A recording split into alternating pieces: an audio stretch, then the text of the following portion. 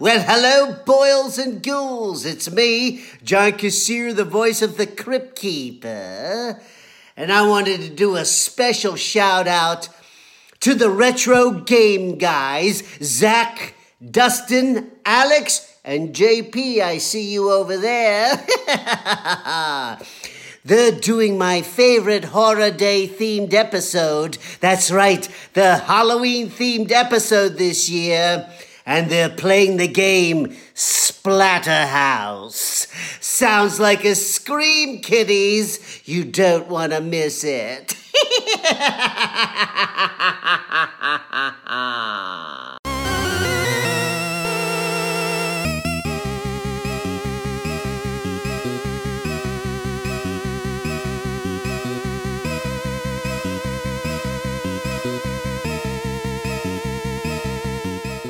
Hey friends, welcome to the Retro Game Guys podcast and the third episode of our second season. Usually right here is where I introduce myself and the other guys, but for our special Halloween themed episode today, I called in a special guest to do the honors of introducing us in the game we're going to play. How cool was that, man? That was awesome. Right. Like the Crypt Keeper. The Crypt Keeper. On our show. Introducing Splatterhouse. Yeah, so by the way, a little trivia about our friend John Kassir there. He was also the actor in one of Nintendo's earliest Legend of Zelda TV commercials. Oh, I think I know which one you're talking about. Yeah, the one we talked about in our Zelda episode where John Kassir played that crazy guy who was running around that room going, Zelda! I had Zelda! no idea that was, it was like yelling as the enemy. He's like, Octonauts! Yeah. Or Octorocks, whatever. Octonauts. That's a kid's show, right? Yes, that's right. Octorok, yeah. Levers! Levers! Yeah, that was John Kassir, the Wow, Crypt Keeper. what a weird coincidence. That's hilarious. So cool. Yeah. Yeah, man, that commercial was weird. Well, thank you, John Kassir. Yeah, absolutely. When I got that audio, it was exactly like when you got that email from David Crane in the Pitfall episode when he responded to our interview questions like, what, an hour or less before we were scheduled to record? Yeah. And you were running around going, oh my God! That was exactly me. I was at work and like my coworkers, I was freaking out. My coworkers were like, what? It's like, I got the audio. And of what? I'm like, the Crypt Keeper. They're like, the what? Like, what are you talking about? It was so awesome. I tried to explain to my like 30-something-year-old neighbor earlier, like, do you remember the Crypt Keeper? He's like, no. I'm like, oh my God, I feel so old now. I'm all, well, it was on HBO show, Tales from the Crypt in the 80s. All right, I'll stop Never now. mind, yeah. So, but if you guys haven't heard that audio of Zach freaking out about Mr. Pitfall, David Crane, go back. That's what episode, I don't know, 5? 6, something. 7, yeah, like way that. way back in the archives at this point. But great episode and really cool of him to respond to the questions. One other thing related to that opener, when I arranged to get that audio together, I thought we'd have a full crew in-house today, but turns out JP is still stuck on newborn duty. And as much as we thought a whispered phone call from his garage would be great podcast material, we're going to give him another pass this time. And also, just before we started recording, Alex came down with the plague or something. He sounds horrible. It sounds horrible, but so we decided to quarantine him, keep him away from us, but we will give him a call a little bit later and get his thoughts on the game at least. So be a little bit different this time, but we're gonna make it work because this I'm so looking forward to doing this episode. So let's get it out there. The and show must go on, The my show friend. must go on, right? So all right. Well, other than those things, how about a few updates there, Zach? Sounds good. Well, speaking of previous episodes, last year we covered a game that Namco released many years before Splatterhouse, the classic space shooter Galaga. Oh, yeah. And I think I still have nightmares from trying to survive in that damn game. Alex, it's all your fault. When we talk to you, I'm going to blame you for that one. Right. So we recently got an email from a guy who knows a thing or two about Galaga. His name is Armando Gonzalez, and he's the current Galaga World Champion. And to put his standing in perspective, Armando is not a champ at a game that no one cares about, right? we might know a thing or two about that on this podcast, right? Absolutely, yeah. Like when I was the world champ at City Connection on the NES for like a year. Woo! Yeah. As tons of people want to be champ at that game. Right. By the way, you can hear that inspiring story in one of our quick play episodes. Inspiring, with finger quotes. It's kind of like Rudy, but different, right? Right. Well, anyway, Armando is he's the best at one of the all-time classics. Right up there with this game's right up there with Pac-Man and Donkey Kong. So last October, He beat Galaga. He beat a Galaga points record that stood for 29 years since 1989. Crazy. No joke. He racked up over 17.6 million points. Oh, we were so close when we did our episode. I think I was at 17.5 million. Well, we got the 0.6. It's just Oh yeah, maybe it was just 0.6, right. Well, he right. scored that. So he scored 17.6 million points in what Galaga players call marathon mode, which allows for the bonuses and the dual ships and all that stuff. The dual ships that JP didn't know anything about when he played it. Remember that? I totally forgot about that. He's He's like, like, wait, what? Wait, they can you can recapture. Oh god, that was Did you say something like, dude, that's the whole That's point like of the the game? entire point of the game. Anyway, he played, not JP, but Armando played over 10 hours to get this record. Boy. So his wrist must have just been trashed by that point. Oh my gosh. So he's from LA, and the record was set here, also in California, at Arcade Expo Museum of Pinball in Southern California. So right here, close to home. Yeah, that's pretty cool. But anyways, sharing some of what Armando sent us, he said, quote, "Great podcast. You guys are absolutely correct about the Galaga competitive community. We are active and competitive and are all good friends." Well, that's cool. Yeah, I'm glad we got something right. I know, right? But the rest of the podcast was trash. Right, exactly. He also recommends a long-form article called "Every Mission is a Suicide Mission" by Nick Manieri. Okay. He said also that he would share the podcast with his Galaga group. Oh, we appreciate that. Yeah. I hope they all like it. And thanks for the comments, Armando. I appreciate it. Absolutely. And by the way, also Armando, thank you for not challenging me to a Galaga match because the streak must live on. At least you would come in second. That's true. That's true. Out of a two. very far second. It still counts. Yeah. Also, if you haven't already, please check out our last episode on Strider. Ching, ching, ching, ching, ching, ching, ching, ching. That was a fun one, wasn't it? I had a blast we were on that goofy. episode. Yeah. Word Up and all that stuff. The cameo from Cameo. Right. Well, since that episode, I ended up finding a complete in-box copy of Strider. I thought I saw that. Yeah. Up on the shelf up there. It's for the Atari ST. Kind of random, right? Wow, that's really random. My buddy Eric called me and said, like, hey, check this out. Like, either you pick this up, I'm going to buy it for you. Okay. Because he knows that we were way into Strider that month. But I bought it mainly for the crazy 80s artwork. Oh, it's totally. Yeah, look it up. You won't be disappointed. Strider's got a golden cod piece. Yeah, he does. And it's got that old Capcom logo there. Yeah. And that's a very classic 80s kind of box art. Yeah. Absolutely. And I think that one's from the UK. So okay. That's interesting. Even cooler. Yeah. Also on the Strider topic, our absent infrequent gamer Alex got a little mail from his old friend Carrie G. Oh, boy. Here we go. Friend or nemesis? Right. Frenemy. To refresh our memories here, in our last episode, Alex gave Carrie a bit of crap because he was the one that suggested that we hold a listener vote for last month's game. And then Carrie didn't end up playing Strider, which won the vote.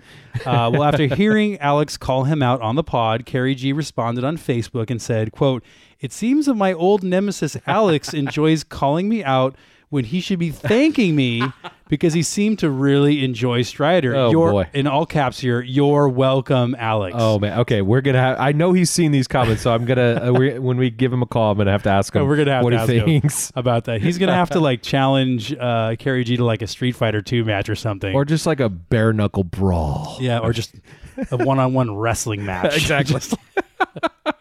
Got it. Well, anyway, I mean, this is turning into some sort of a rivalry here, a fun rivalry at that. Right. So, and lastly, for me, if you like this episode and want to hear us review another Halloween-ish game, happy Halloween, by the way. There you go. Check out last year's Halloween episode where we covered the campy run and gun game Zombies Ate My Neighbors for the Sega Genesis. I love that game. Yes. Yes, you love that game. Yeah. I didn't love it so much. I still haven't beat it. It's one of the hardest games we played on this podcast. But it's so fun. Yes, it's fun, hard, but man, it's a fun so game. dang hard. Yeah. But fair warning here, listen to that episode at your own risk as JP sings in that episode. Is that what that's called? Is that what that was called? I don't think guess. that was. I think singing is another air quote we need to put here. It was definitely more horrifying than anything in the game. That's right. Exactly. But so this is our second Halloween episode. I can't believe it's been a year We've gotten since all the then. way to number 2 Halloween, and we've got another one coming. Another good one coming up. I enjoyed Zombies Ate My Neighbors, and we'll see what we all think about this year. So I've got a couple of updates myself. One just kind of, not that anyone cares other than myself, but I wanted to share with Zach. So we had our Rygar episode a little while back, and the whole thing with that Rygar episode was like, I'm going to play it on the links, and I did, Right. and then I lost it. And That's right. You couldn't I find couldn't it. find it. In your I retro found it. corner. I found it. I cleaned the garage, and it was in a stupid drawer that I have no idea why I put it in there. I have no idea how it got there. I don't think one of my kids did it, but yes, I found the links. So honey, where's my links? Next time, Where's when my we links? when we get to like California Games or some game like that that's on the links, I will be breaking that out and make it work. One other thing really cool. My wife and I this weekend are celebrating our wedding anniversary. Happy anniversary to myself, right? Okay. And we exchanged some wedding gifts anniversary gifts this morning. She got me. I'm going to have to pull out a picture real quick because I don't know if you've ever even heard of this thing. It was really neat. It's called the Pinbox 3000. Pinbox 3000. And what it is, it was a Kickstarter a few years ago, and it actually won Best Educational Toy at Maker's Fair a couple years back. It is a build-your-own cardboard pinball machine. What the heck? No electronics, no mechanics. It's all cardboard. And you assemble it. They said it takes about 45 minutes to an hour.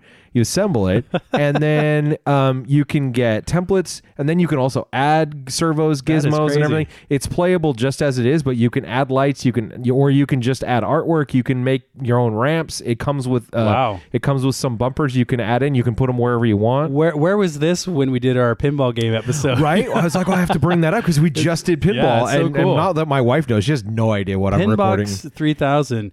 Man, Nintendo Labo is messing up here. This is where they should have done something like this, like mechanical. Yeah, that's so cool. It's like this another cardboard thing. It's very. I'm super looking forward to breaking it out. I thought I'd bring it up because, like you said, recently we did the pinball episode. So I will hopefully be able to get a chance soon to break this out, and I'll assemble it, and I'll put Facebook, Instagram, I don't know, something. I'll social it out. I'll social it out. Yay! And I'll let you know how it goes. And you know what? Credit to your wife for giving you a dang cool gift. That's a thoughtful wife gift. Well, yeah. I got her something that was New York related. She lived in Brooklyn for a while, so I even thought and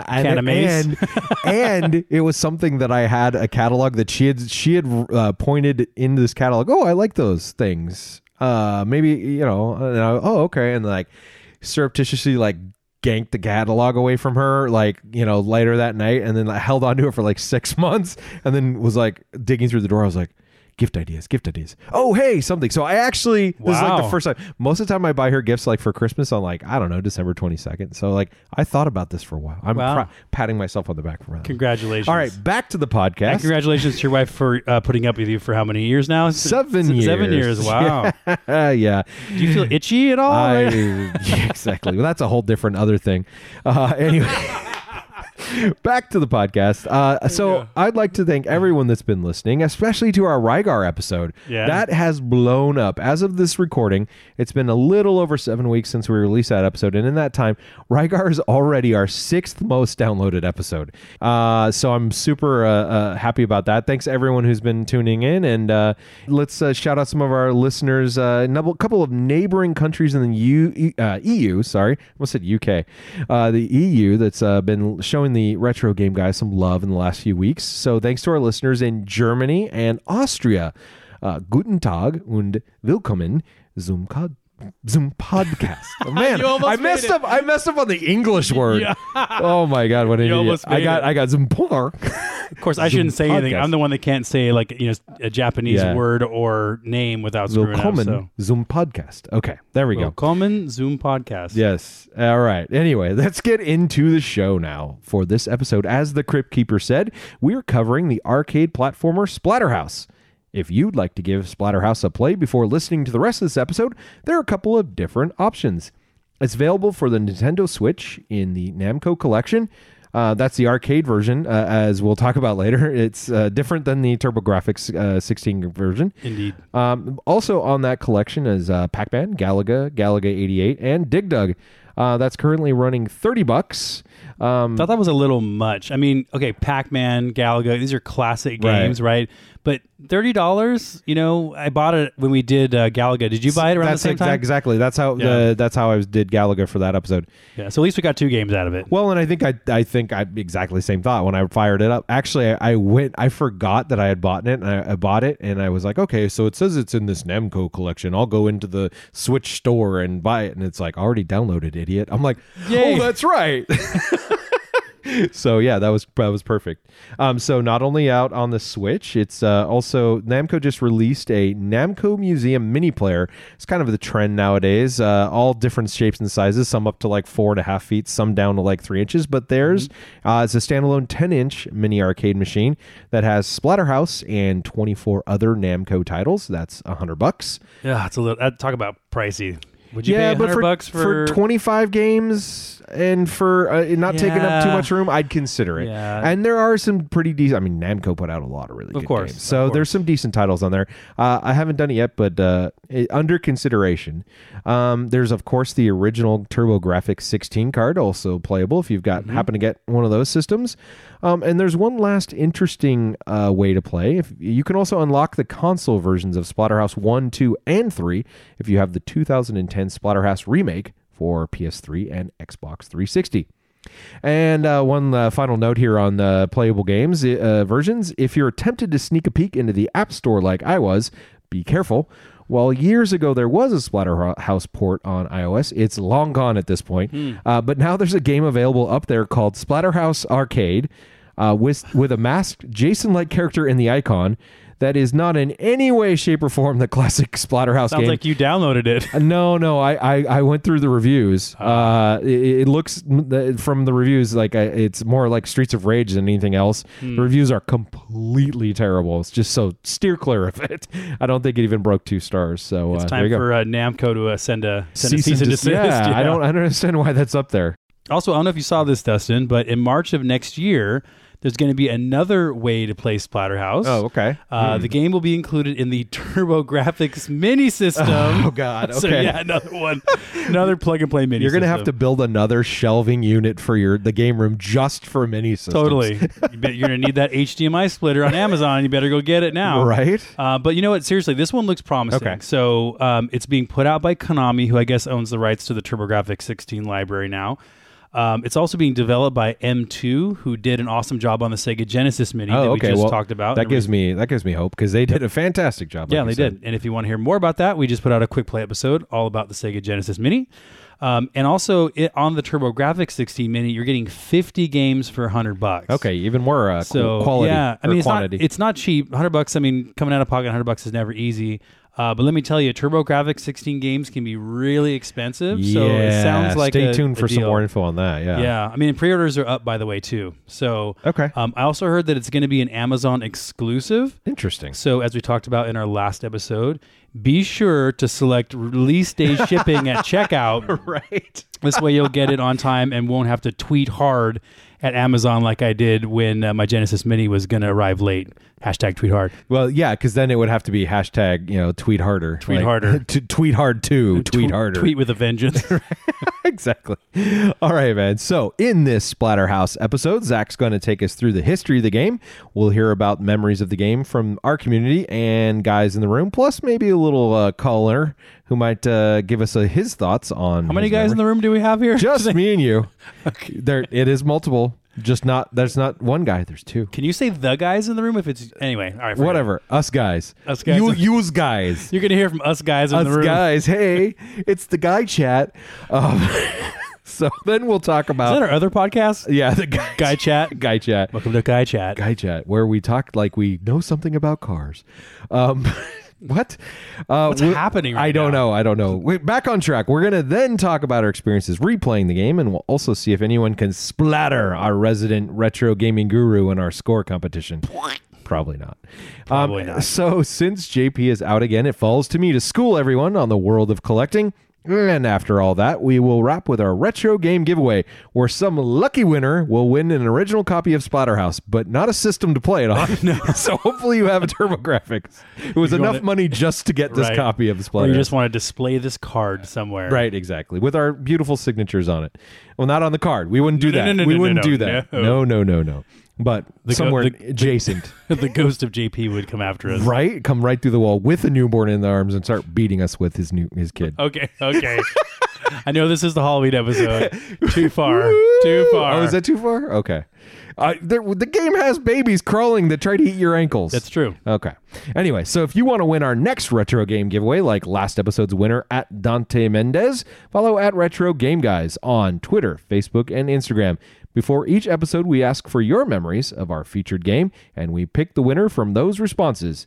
Now, to kick off this episode, here's Zach to give us a bit of the background, history, and interesting facts about Splatterhouse. All right, here we go. So Splatterhouse is a beat-em-up side-scroller first released in the arcades in 1988. And it later hit the TurboGrafx 16 home system in April of 1990. The game was developed and published by Namco, as we said earlier, and it's not too difficult to figure out where Namco drew their inspiration to make this game, let's just say. It's clearly a nod to the big American horror movies of the 80s, including Friday the 13th. I mean, the character wears a white hockey mask in the arcade version, for crying out loud. Right, exactly. And Nightmare on Elm Street and others. Additionally, a lot of the level design owes a debt of gratitude to the weird and grotesque work of H.P. Lovecraft. That's right.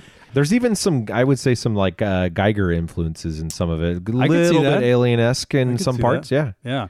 Well, Splatterhouse was directed by Shigeru Yokoyama, produced by Kazumi Mizuno and Hayapaya, and the designer was Akira Usukura. Oh, you got through it. I put them all in a string there just to mess with you. You could tell who wrote this part of the script there. Exactly. I was like, I can now I'm relaxed the whole rest of the episode. Right? Here. All right. Now, director Yokoyama is a name that some of our listeners may know. He had worked for Namco for years before this game, going all the way back to 1979 when Namco put out a Japanese arcade game called QDQ, which it was kind of like a cross between Breakout and Pinball. Okay.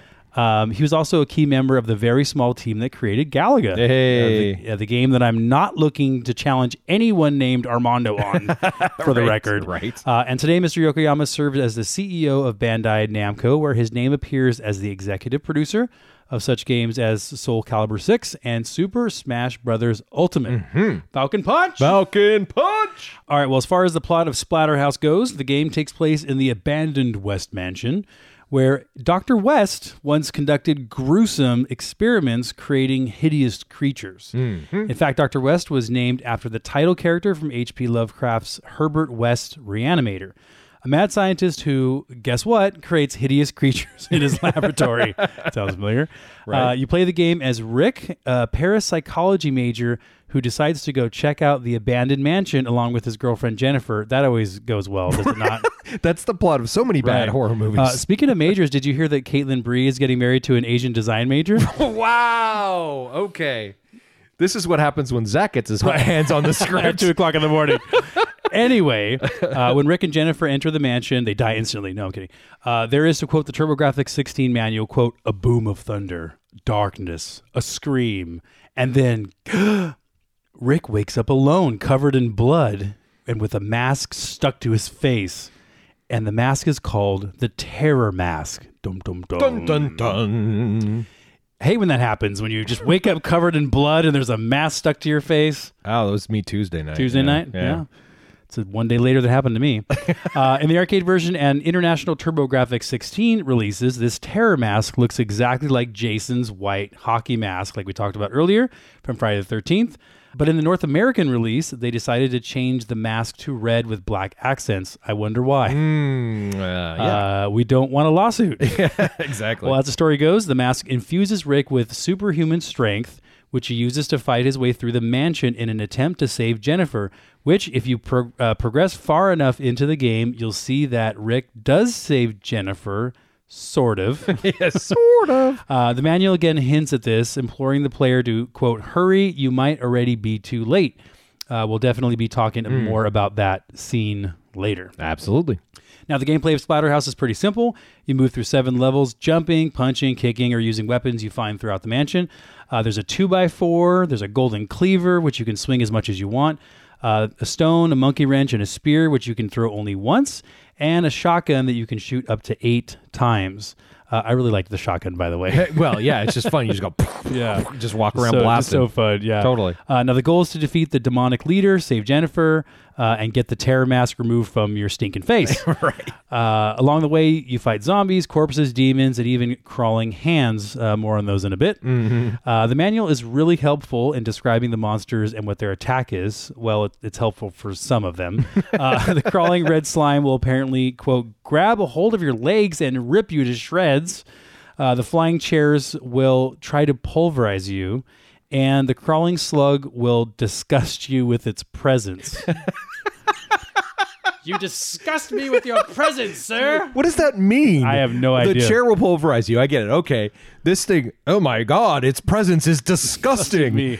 I still don't know. The chair is weird. The slime grabs a hold of your legs and rips you to shreds. Sure. Starting with your legs. Sure. But yeah, the getting pulverized by a chair. Well, that is a weird thing, but at least it describes what's going to happen. What does the slug do to you? It just makes you go bleh. Like he's not mad. He's just disappointed.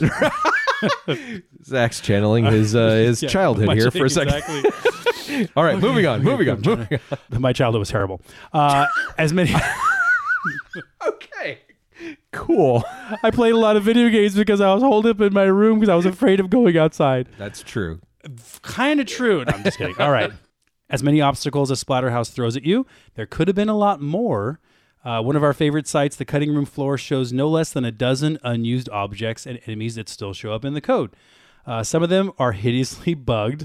Like there's a version of the Rick that comes out of the mirror, that enemy, bad guy Rick, the clone. He throws a spear at you, and not only is the spear broken to the point that it just like hangs in the air, if you want to kill this mirror Rick, it'll take you 8 hits.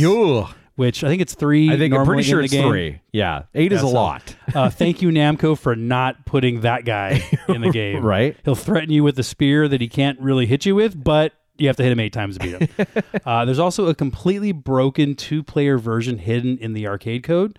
When you activate it, only player 2's score and hit points show on the screen. If you die, you can return to the game. Weapon pickups don't work right, and for any timer-based events, you get half the time. So sounds perfectly like normal. It sounds like a fantastic time. Fun. Yeah, just some of that stuff. Some of that stuff can be fun. Yeah. Like I'm thinking of another broken 2-player version. When we did the Tetris episode, I believe we talked about that, where the NES Tetris has a hidden 2-player, like an unfinished co-op mode. That was actually kind of cool. Well, and I think the fun of it is, oh my gosh, I found this thing they didn't find. That's the fun of it. Actually playing of it sounds like pulling teeth. Yeah, it's like it's an Easter egg in some ways. Exactly. Yeah. All right, so the music of Splatterhouse was composed by Katsuro Tajima and Yoshinori Kawamoto. Not bad. The game was their shut up. Kawamoto. Right. The game was their first collaboration, but they've teamed up several times since, most recently on a few of the Super Smash Bros. Games. The score is appropriately spooky and menacing with lots of foreboding organ, and there's like frantic strings. Pretty good music. Yeah. All right. Well, how about we take a break and head into the Splatterhouse to check out one of those tracks.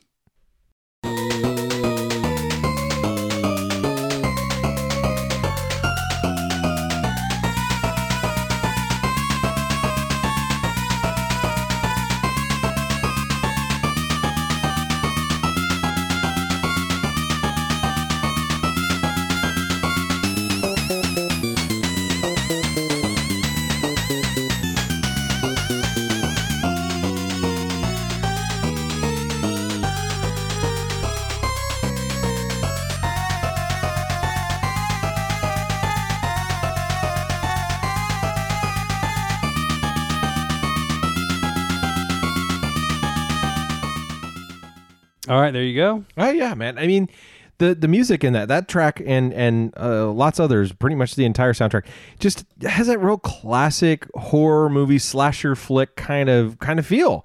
That like you said earlier, the frantic strings, the kind of like forebodingness, the kind of franticness, that like, oh my gosh, something bad is going to happen to you. Yeah. I mean, I think they really did a good job kind of getting that vibe down of like, this is frightening. This is something you should be freaked out by. I'm a fan of probably 2 or 3 tracks in this game. Like the first level, there's one that's like a 15-second loop where it's just like a dun dun dun dun dun dun dun. Yeah. You know, it really feels like a 80s horror movie. Sure. I think there's just a couple boring tracks. Sure. But there are some standouts and that do add a lot of tension. So I think it works. Yeah. I'm just picky when it comes to game music. That's all I guess. Apparently. I'm picking games. You're picking on game music. You're picky in general. Right. All Pretty right. much. Well, moving on. I still call you a friend. Can't be that picky. Hey. Touche. All right. Well, as I mentioned earlier, Splatterhouse came home from the arcades in early 1990, but mostly only for the TurboGrafx 16. Also known as the PC Engine for our Japanese friends. Mm-hmm. And while the PC Engine did very well in Japan, becoming the Super Famicom's main rival, the TurboGrafx 16 did not do as well here in America. That's an understatement. Yes, which is unfortunate because that meant not a ton of people played this game back in the day. Along with its scarcity, the home version was toned down quite a bit from the arcade. A lot less blood and guts and all that stuff. I'm guessing Namco was worried about the backlash of releasing a game that was that gory and violent as the arcade version. So enemies bleed less in the TurboGrafx 16 version. The sound effects are toned down a bit, less splatter. Right. And some of the more violent weapons like the meat cleavers are changed. One of the bigger changes is to the womb boss at the end of stage 6, and I know you got that far. Oh, of course. In the arcade, upon its death, the boss spews embryonic fluids across the screen. Yummy. For the home console, Sorry, I'm having flashbacks. Sorry. Yeah. Well, you and I, between the two of us, we have several kids. And embryonic fluid played roles in some of those childbirth moments. Yeah, I'm sure. so for any of our listeners who haven't gone through childbirth and maybe planning to in the future, let me just give you one piece of advice or whatever you call it. Childbirth is disgusting. It's so gross. It is. It's the grossest thing I've ever seen, and I've watched RoboCop and all sorts of it's so gross. Like it's like splatter. It's not Splatterhouse. It's like Splatter Hospital Room. Oh my god! Childbirth could be the sequel to Splatterhouse. Splatterhouse 2, Childbirth. Just Childbirth. That's so it. You just disgusting. watch that. Yeah. So when Splatterhouse came home to the TurboGrafx 16, they didn't want embryonic fluid all over the place. Apparently, you can only play the original version in a hospital. So they changed it to a fireball. And so let me clarify this real quick. So in Splatterhouse, the bosses, I think most of the bosses, when you think you defeat them, so you hit the boss like the last time and it's defeated, sometimes they'll do like this last hit out of nowhere. It's very like reminiscent of horror movies where like, you know, the evil guy's hand will come out of the dirt and grab someone's leg. Or like even like early, like the stage 2 one where or stage 1 even, the last kind of wiggly red guy comes out. Stage 2, the chandelier falls. Yeah, so you defeat... spoiler alert if you haven't played yet. Right, so you defeat a boss in stage 2 and you're like, okay, cool, I cleared this room, and you're just standing there, then all of a sudden, like seconds later, the chandelier falls and kills you. So if you beat the boss with 1 hit point left, then you could die. Yeah. And by the way, that did happen to me. I did get killed by that fluid when I played that embryonic or the boss. The stage 6 boss. Yeah. Okay. I thought I beat him or her, and that wasn't the case. Not so much. All right. Childbirth is disgusting. just one thing to take away from this podcast: childbirth. If you learn one thing, childbirth is disgusting. I think we found our subtitle this episode.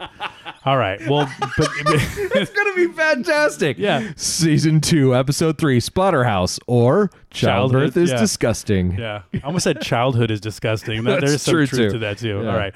Well, even with those changes, Splatterhouse was one of the most gruesome games released for a home console in that era. Many reviews at the time mentioned the brutality and even knocked the game down a bit for the graphic violence. Mm-hmm. And it seems so tame compared to today. It's crazy. Yeah, but it was. I mean, it really was like if you think about back then and then, there really wasn't much out like this. No, kids were playing Super Mario Brothers 3 at that time. Right, it's just crazy. Well, Video Games and Computer Entertainment Magazine, which I used to like back in the day, by the way, gave the game a poor review. Although the reviewer did seem to get into it a little, saying, quote, "Get out the barf bags.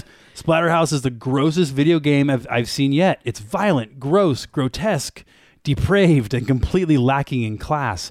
Guess that's why I like it. Right. And it's a bad review. Like, he gave the game like a 70 or 60 or something like that, but he's like, I guess I like it. Like, Yeah, okay. I guess I like disgusting games. It's horrible, but Right. yay. I also like Childbirth. Despite the knocks against it, Splatterhouse did receive... That almost went right by me. Yeah. I had to just keep going real quick. Right. Despite the knocks against it, Splatterhouse did receive overall favorable reviews at the time of its release. So EGM reviewers gave Splatterhouse 4 8 out of 10s in its Okay. August 1990 edition, which coincidentally had Strider on its cover. interesting. Yeah, I downloaded the PDF last night. I was checking it out.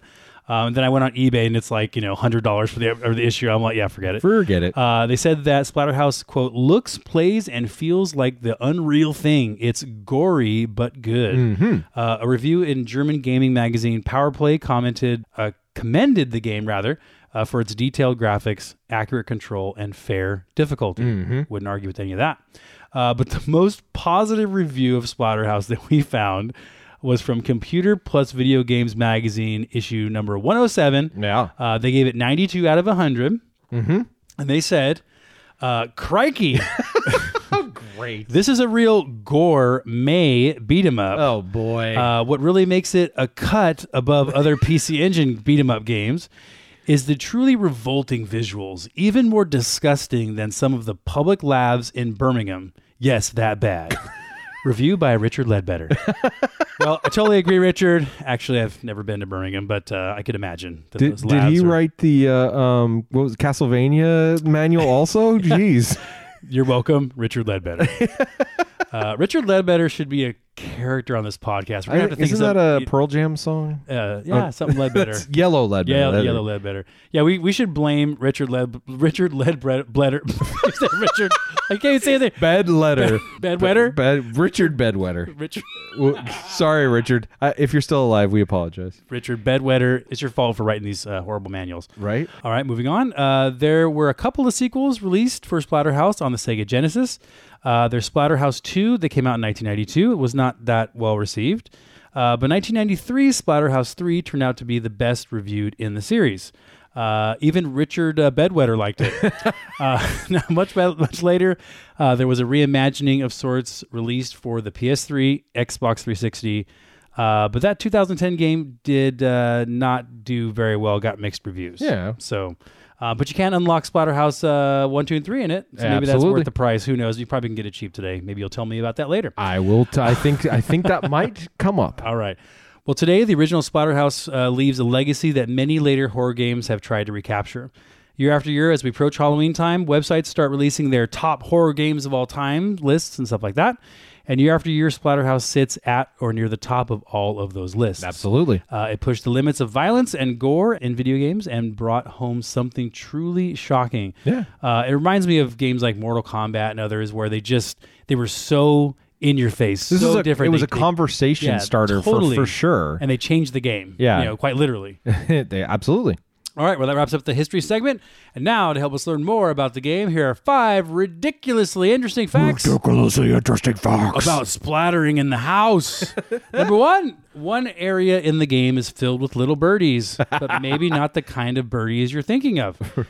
In level 5, you jump over pits that are filled with severed hands that crawl and jump. Now, the game manual calls them evil hands, for good reason, by the way. And some of the hands actually give Rick the middle finger. And it's not like it looks like they're giving Rick the middle finger. It's very clear that that's what they're doing. It's like, hopping around, flipping them yeah, off. it's like the middle finger's out and it's just wagging and like, flipping it at you. Now, this was only in the arcade version, and that was removed from the TurboGrafx 16 port. Boo. Yeah. All right, number 2, Splatterhouse was even more edited in the U.S. So there's a long history of American media having to tread carefully on religious sensibilities, especially when it comes to Christian symbols being used in blasphemous ways. So for the U.S. market only, Namco made some changes specifically to the Stage 4 boss level, removing the cathedral arches, changing the boss from an inverted cross to a severed head, and removing the altar from the post-fight cutscene. They also changed the final boss's grave from a wooden cross to a tombstone. So the game can flip you off and let you splat monsters with wooden planks, but no altars. Okay, totally got it. Yeah, that makes a lot of sense. All right. Huh? Number 3, Splatterhouse came out years before the ESRB rating system, but there was a parental advisory warning printed on the outside of the game.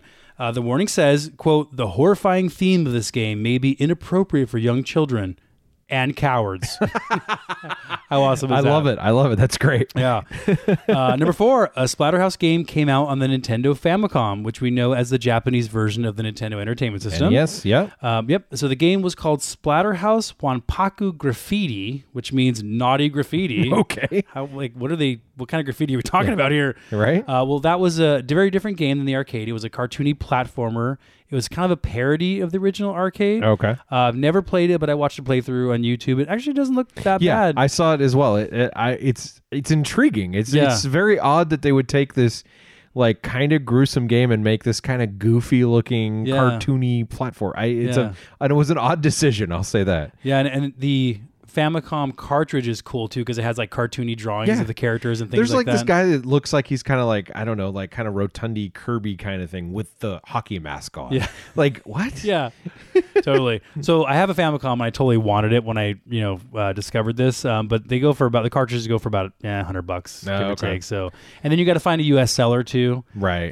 Which sometimes it's harder to find Famicom games. So anyway, won't be getting that one for a while. I guess not. Number 5, the first home version of Splatterhouse was not the TurboGrafx 16 version, believe it or not. Tell me more. I will. It was actually a handheld LCD version. Yeah, like those Tiger games. Yeah, like Tiger games. Oh, right. awesome. It wasn't made by Tiger. This one wasn't. But similar.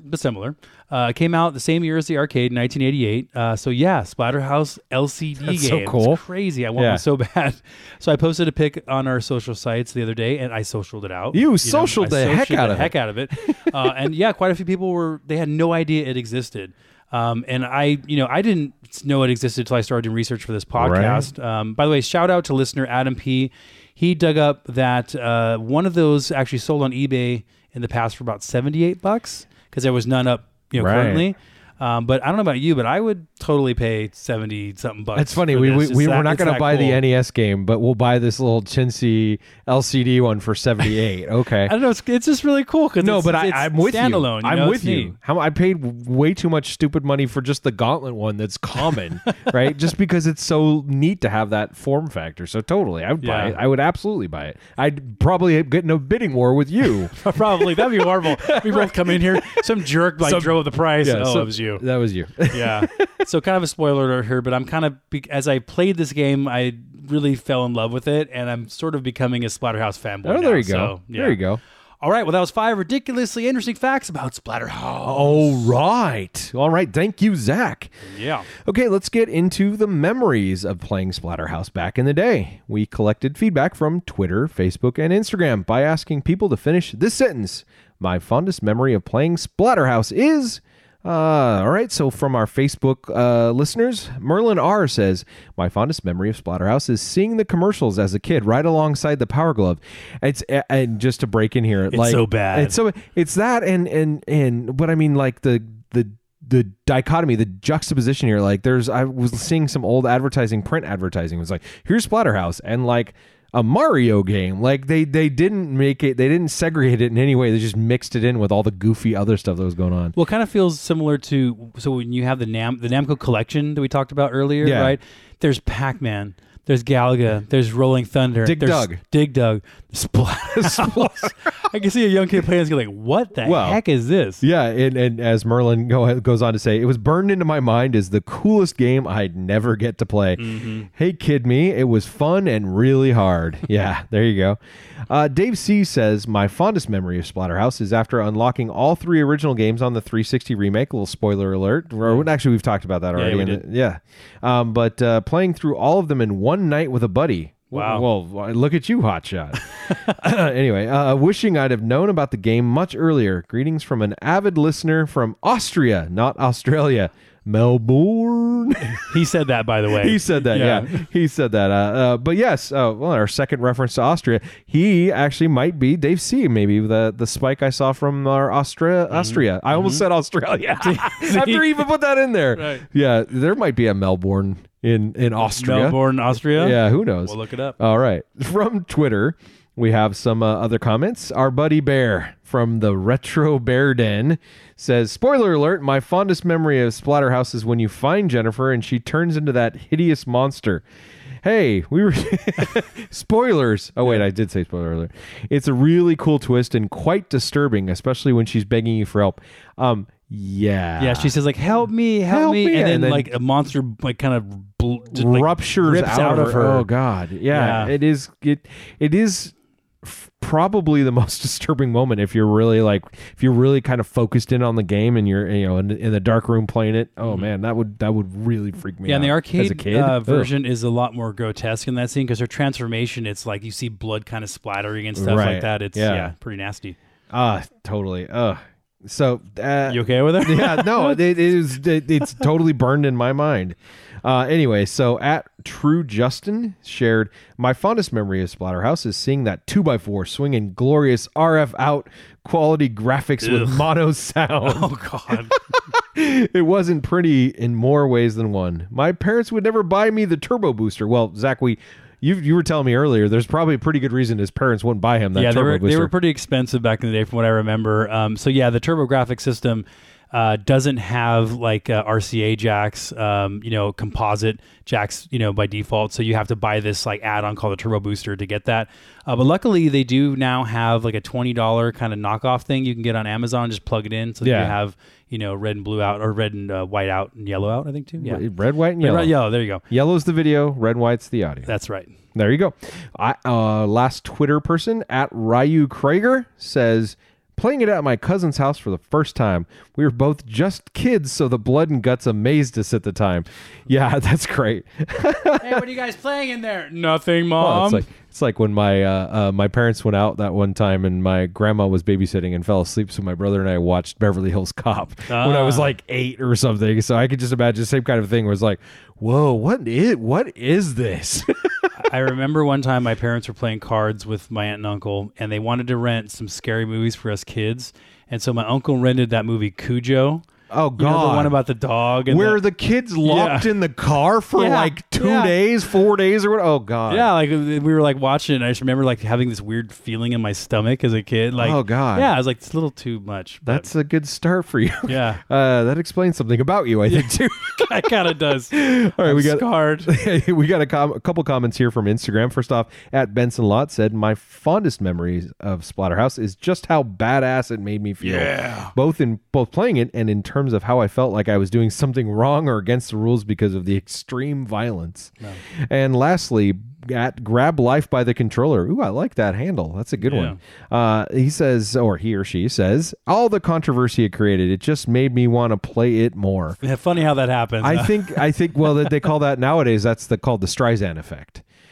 You heard about that? No. So there was a South Park episode early in their run, I think maybe second or third season, where they are making. I think it's when Barbra Streisand was trying to say something about protecting the coastline, but because she just wanted people to stay off her property. So they had this whole episode with Mecha Streisand, where it was a giant Barbra Streisand robot that was destroying things. Sounds like South Park. And it would have just passed right by. But she threw a fit about it and was doing cease and desist and was trying to take them to court and sue them and all this stuff. And because of all the controversy that generated, it got a lot bigger, right? So more people saw it than ever would have actually even cared about it. Millions of people knew about the Mecha Streisand making fun of her thing only because she raised her thing. So nowadays they call that the Streisand effect. If it's something that's a minor thing that if you just let it go, nobody would have noticed, but you throw a fit about it and now everybody knows about it. Mm-hmm. So yeah, that's cool. Little internet fun fact. I learned that. I don't know what game it was. I don't know if it was Mortal Kombat or if it was Time Killers or another gruesome game. But I did read that there was someone who tried to manufacture controversy on a game, and they purposely tried to get bad press because they knew that's what potentially would happen. Absolutely. So again, it might be Mortal Kombat, but I don't want to go on record there. That's that old saying, right? Any press is good press, right? So there you go. All right, moving from memories from our audience, let's talk a bit about our memories of Splatterhouse from back in the day. Zach, you want to kick us off on that one? Sure. Well, I never saw Splatterhouse when it was in the arcades. Okay. So, and I played a ton of arcade games. I know, surprise, right? Right. But yeah, never saw it in the 80s, or 90s when I was going to arcades a lot. But I do remember seeing Splatterhouse for the TurboGrafx 16 when it was in magazines. And I remember seeing it being like, this is awesome. Like, it looks crazy, and like it's a horror game. It looks mature. But I didn't have a TurboGrafx. In fact, no one I knew had a TurboGrafx until I had one friend that did much later. But when this game came out, I didn't know anyone that had it. I did want a TurboGrafx. Like, I wanted, that game and Bonk and some others. But I lived in a, hashtag Nintendo household, right? Right. So I ended up getting a Super Nintendo and all that stuff. But I really don't think I played Splatterhouse until we actually did this episode. Okay. I might have, Yeah. but I really don't have any strong memories of that. Yeah. So it was cool. It was like discovering this whole new game for the first time.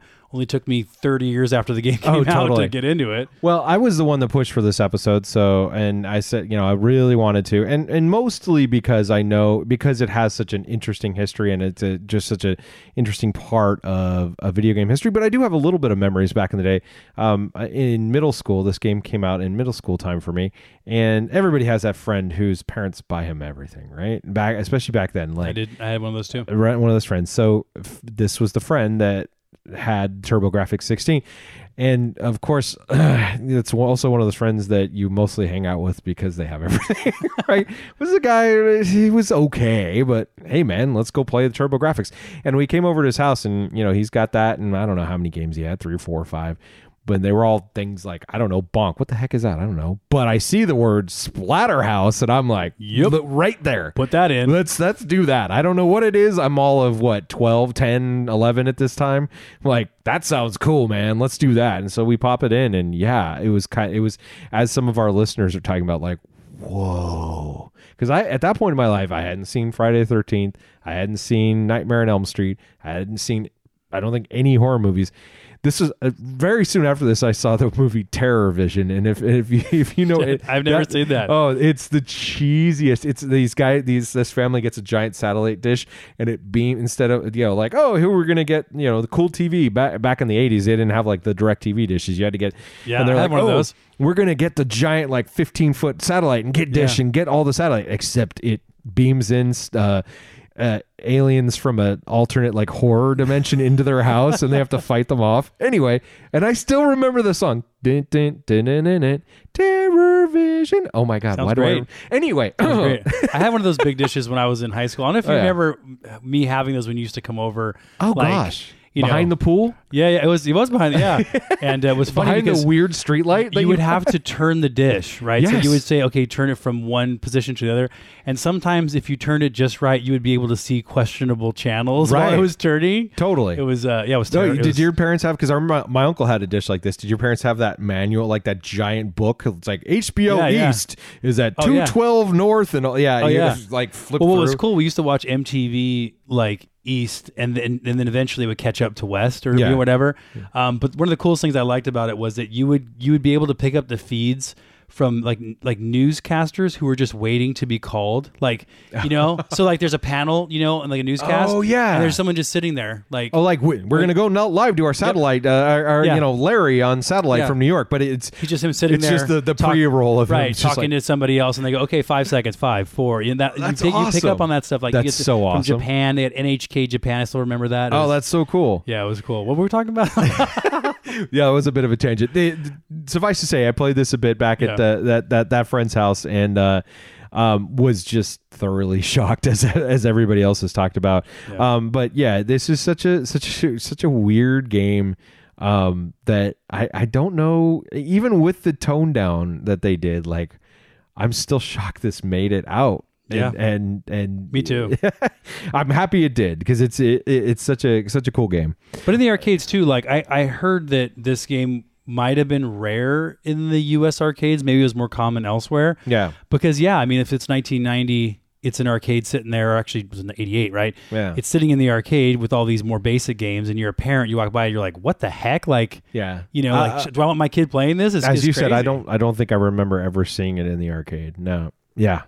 Yeah, one of our listeners posted that one just popped up in like a local arcade. I mean, they're out there, Right. Whether or not someone's like making it, building a cabinet or whatever, or fitting a retro or putting a Splatterhouse board in another game. Who knows? Right. But I'm curious how many original Splatterhouse arcades are actually in existence. It'd be interesting to find out. They're not cheap when you find them. All right, then. Now let's talk about our playthrough over the last couple of weeks. To kick that off, let's give Alex a call and get his input first All right, off. should we? Yeah, All let's right, do let's that. go. All Here we right. go. Alex, here we Here go. All right. Put it on speaker there. Doing. He's probably sleeping right now. He said he was NyQuil'd up earlier. Yeah. Hey, dude, how you feeling? Are you going to live? I'm going to have to bleep that out. Yeah. How do I sound sexy? Yeah, it's even more Alex. It's Alex turned up to 11. Well, there it is, Johnny Fever on the air. All right, man. We wanted to get a few of your thoughts into this podcast. First of all, I know you've seen the comments from Kerry G. What do you think about him saying you should be thanking him for picking Strider? This son of a bitch, this guy. What a backhanded compliment he gave me. Right? You should be thanking me. Oh, I'm sorry, sir. Yeah, thank you. I may have another. Listen, your suggestion. You play right with the rest of us. Don't leave anything out. I mean, come on, man. What's going on here? Slacking. We're gonna have Kerry G from the cheap seats. right. We need it. We need an Alex and Kerry G throwdown. I agree with that. I think we will. Dude, anytime he wants to go down with Daytona USA, NBA Jam. There you let's do it. Boom shakalaka. I'm in for that one. Yeah. Something with a little smack dog, for sure. I'm down. Okay, we're gonna Zach, get on it with your arranging powers. Oh, okay. Well, I don't know what's happening right now. we're challenging Kerry G to a throwdown on something like Daytona or we could do Switch Online or something. We'll figure something out. Oh, there you go. All right. We'll do it. Yeah. All right, dude. Did you get a chance? Hopefully, before you got laid up on NyQuil and whatever else you're hopped up on, you get a chance to play Splatterhouse at all and not hallucinate. Yeah, no, I did, and I remember playing this game in the arcade. Oh yeah. Yeah, and it was cool when it came out because it was one of these games where you're like, hold on, you're Jason, and you're actually playing as Jason, and he's sort of like you're playing him, so you must be the hero, right? There must be some redemption arc here. So it was a pretty cool game. There's no girls running around topless getting axed in the middle of the woods or anything. You're fighting aliens or zombies or something. But I liked the game. It was good. I played a little bit on the emulator, unfortunately, because I don't have the TurboGrafx 16. We got to get you a Switch, man. But no, it was fun, dude. I played a few levels, and I like the fact that it's very basic. It's a very basic game. Totally. But I find it interesting that, and maybe Zach, you could tell me, you could turn the guy every direction, right? Down. I mean, you can face him away from towards. That's right. The screen. Yeah, you can. And there's a interesting. Yeah, and there's a level where you can look in a mirror and see yourself, which is cool. Yeah, I remember that. Yeah, so I really like this game. I mean, it's a classic. Yeah. It's, How far did you get through on this playthrough? Oh man, I only got through the end of stage 2. I didn't play until today. Did you? Where do you think you died at? Like on the boss? Just before the boss. Yeah, so I got through all the swamp people or whatever, and okay, that's it. Yeah. All right. It was whatever. I mean, playing on the emulator is whatever. Obviously, I'd like to play this on the arcade. I'd really like to play it on your TurboGrafx 16. And we'll talk a little bit more about that after we end the call. But there's definitely some differences between the playthrough on the arcade and the TurboGrafx. I think you would find the TurboGrafx. Spoiler alert! I think you'd really appreciate the TurboGrafx version. Yeah, interesting. Yeah, no, I think this game was great. I'm actually bummed I'm actually not there because A, I wanted to dress up, and B, because it's a Halloween episode. Right. And B, I know nothing about this game. I know no backstory or anything like that. So I'm going to be listening along with Kerry G to this podcast, and I'm going to get the lowdown from you guys because I am really interested. how this game came to be. I mean, Yeah. I'm sure there was lots of ups and downs and obstacles. I mean, I can't imagine that some movie company want to try to swap their rights on this thing. So, Yeah, there's a it's little bit. interesting. Definitely, we have a little bit about that. There's a lot of interesting history to this. We've talked about earlier in this episode, and when we release it, like you said, you and Carrie G you guys can sit together by the fire, sipping hot chocolate and listening to That's the right. sultry We'll tones get of you Zach a and dinner, Dustin. We'll pop on the podcast, and after that, we'll watch Shoot the Moon. It'll be fantastic. Exactly. All right, man. Well, good stuff. Thanks for calling in. Thanks for listening. Well, you didn't call it. We called you. We bothered you in bed. There you go. All right, man. Well, thanks for Do I joining win us. anything? Do I win concert ticket? Yeah, no. Over here. No. Yeah, All right. yeah. Hold. Please hold. Anyway, Okay, man. yeah, I'll- Was it a long time listener, first First time time caller? caller. That's right. Long time, first time. All right, man. Well, get better soon. We'll talk to Get you. some rest, I'll buddy. talk to you again, man. All right. I tell you, See you, man. he sounded a little loopy. Yeah, just a bit. There's a couple bleeps in there, I think. What would have been funny is if like he started describing a different game. Right. You know, Well, and he's done that when he hasn't been sick, right? no, that is true. That is true. Wait. What game did we play this time? Right, exactly. All right, now Zach, let's talk about specific aspects of Splatterhouse, so we can focus a bit more on what makes the game unique and memorable. Okay. All right. All right. How fun was the game? What do you think? Fun factor of this game for you? Yeah. Well, the arcade version, I think it's a must play. Yeah. Right. It's fun because you whack monsters with a board to see blood splatter and all that stuff. Yeah. You know, it's just really hard. It's definitely. Right. It's a little too hard for my taste, which is kind of a bummer. I mean, you get unlimited continues because in the arcade you could just put in more credits, more coins. But when you die, you have to play the whole level from the beginning again. Yeah. You know, and it's just, again, it's really, really hard. Even the first boss, like I bet you most people couldn't get past the first boss without many, many tries. So like we've talked about before, arcade games were supposed to be hard because they wanted to collect more money. But, you know, when it's so hard that you really can't get a rhythm down, Yeah. it makes it less fun. Yeah, no, I would agree. Definitely glad I got a chance to play the TurboGrafx version a bit. This game was a bunch of fun. Just for the atmosphere, the music, the stuff that's going on. Like, ooh, is that going to hurt me? Ooh, there's acid, there's vomit, there's what? It's all over. Yeah, it's all just over the all place. sorts of neat. It's kind of weird to say. It's neat. There's vomit everywhere. Like, you know what I mean. You're cutting people open and Yeah. all that. I actually wanted to mention something about the TurboGrafx version too, but yes, it's kind of sucks that they edited it down. Yes, it's a basic game because Rick's kind of a slow, clumsy character. Yeah. Right? He's not a real like nimble kind of a guy.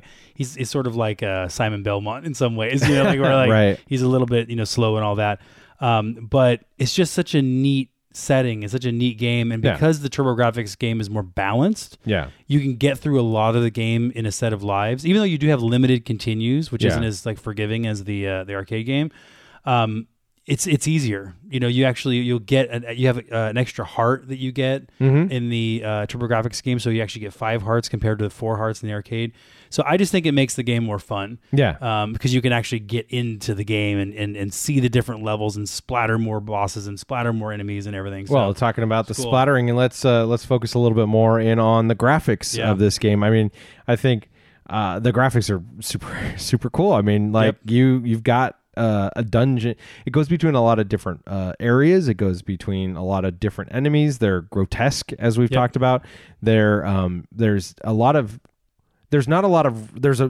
enemies that repeat, but like there's a lot of variety to the enemies, right? You've got there hulking is. monsters, you've got guys that drop down from the ceiling, you've got guys that throw up at you, you've got things that bats, you've got things that go chainsaw along. guys that break out of mirrors, Yeah. like all kinds of stuff. Yeah. Absolutely.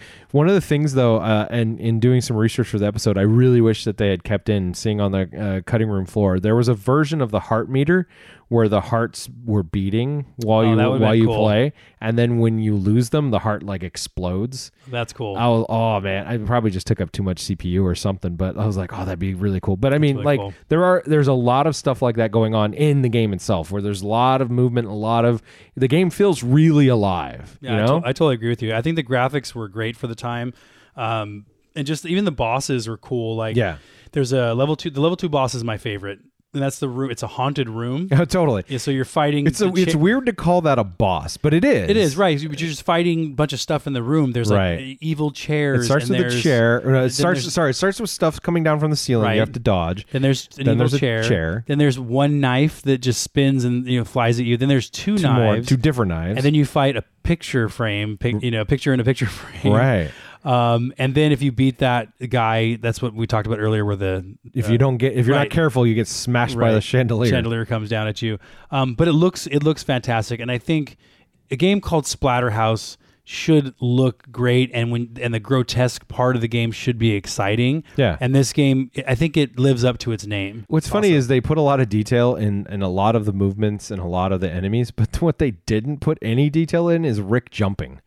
Oh, he's like terrible. When you hit the button and you hit the button and he just freezes as his sprite just basically freezes. Yeah. And what's nice is you can maneuver him in the air, and we've had some games where you can't. You can position him, but he doesn't do anything except just freeze and then land. So they did all this interesting graphical work everywhere else, and then his jumping move is like I'm frozen. His sprite is very simple. Yeah. Anyway. He does have we talked about when we were playing the game before the podcast that you can do a slide move with Rick. Oh, you're spoiling some of my tips and tricks. Am I? Okay. Well, that move is very hard to pull off. I was very sad about that.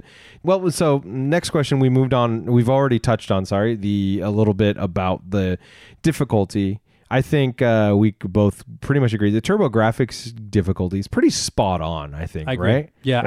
I would rather play a game all the way through and it be slightly easy, knowing that there's more things to try to master. Right. Whether you beat the game faster or you beat it with your feet like I did Punch-Out. Or actually, I didn't beat Punch-Out, but I played with my feet anyway. But there's also a hard mode in the home version of Splatterhouse on the TurboGrafx. Right. So you can actually put it on hard and play it again. It's not like Strider where everything's hard. Right.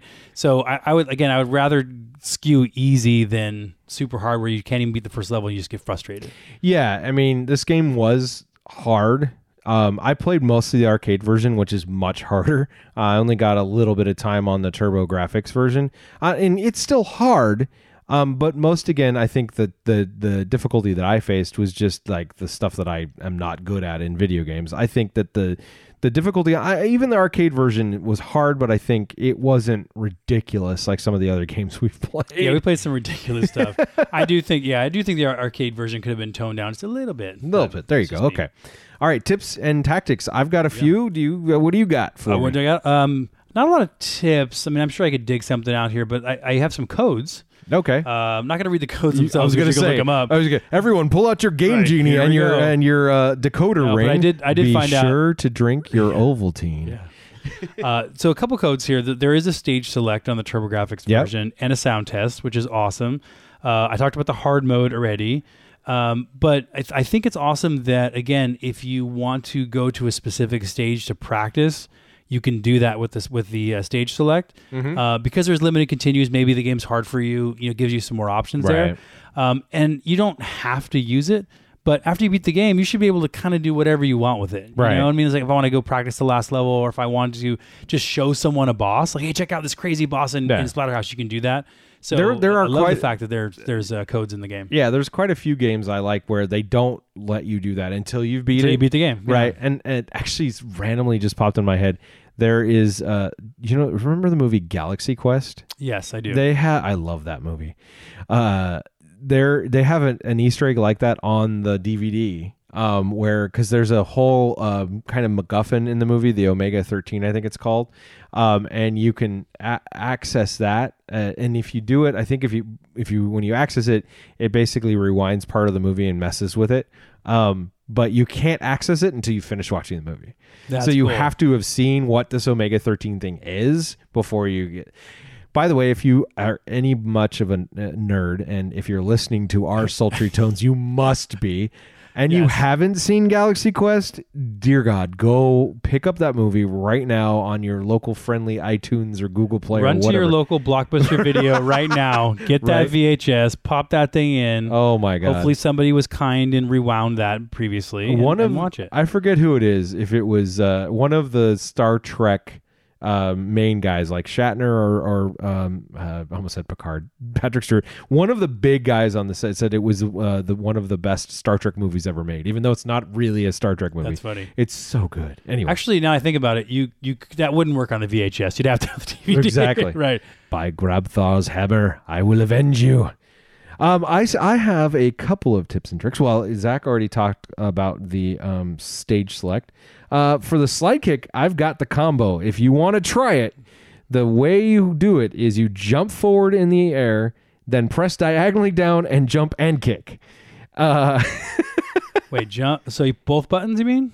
Diagonally down and press both buttons. Yes. Oh, interesting. Yeah. I got it to work like maybe half the time I tried I think, it. yeah, you were just button mashing. Yeah, it was annoying. There's I think level 6, I think it is, where you're fighting these little like womb creature things, for lack of a better description, like embryos or something like that. Like they're kind of all along the ground, and that slide kick could take out a bunch of them, but just couldn't get it to work. What's funny is you don't really know what the real combo is, and you were able to pull it off. I knew what buttons to press. I never was able to get it to work. It's really hard.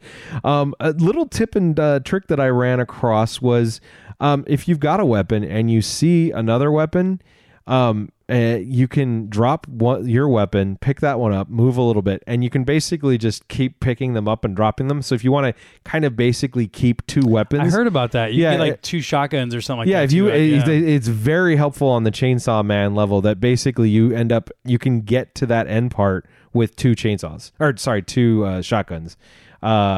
That guy's a jerk, by the way. The chainsaw guy. When I talk to people about Splatterhouse, like, and I've been posting a lot on social. You've been socialing it out. People just talk about the chainsaw guy. They hate him. That's a lot of people died on that guy because you get to the guy with the shotgun, and you get to him with like 8 rounds, the max number of rounds, and you're thinking like, oh yeah, I just stand there and blow this guy away. You waste all your rounds on him, and you still have to hit him a bunch of times, 5, 6, 7 times. It's just. Yeah, well, he's like swinging dual chainsaws at you, and he's like 3 times your size or whatever. Absolutely. Yeah. Ugh. Pain in the butt. Yeah, totally. All right. Well, a couple last questions here. Is there anything that would have made this game a little bit better, or is it good as it is? I think Rick being a little more nimble would have been nice. A little faster. Right. Well, because there's parts where like there's enemies trying to drop things on you. You just can't get out of the way. Yeah. You just get hit so much.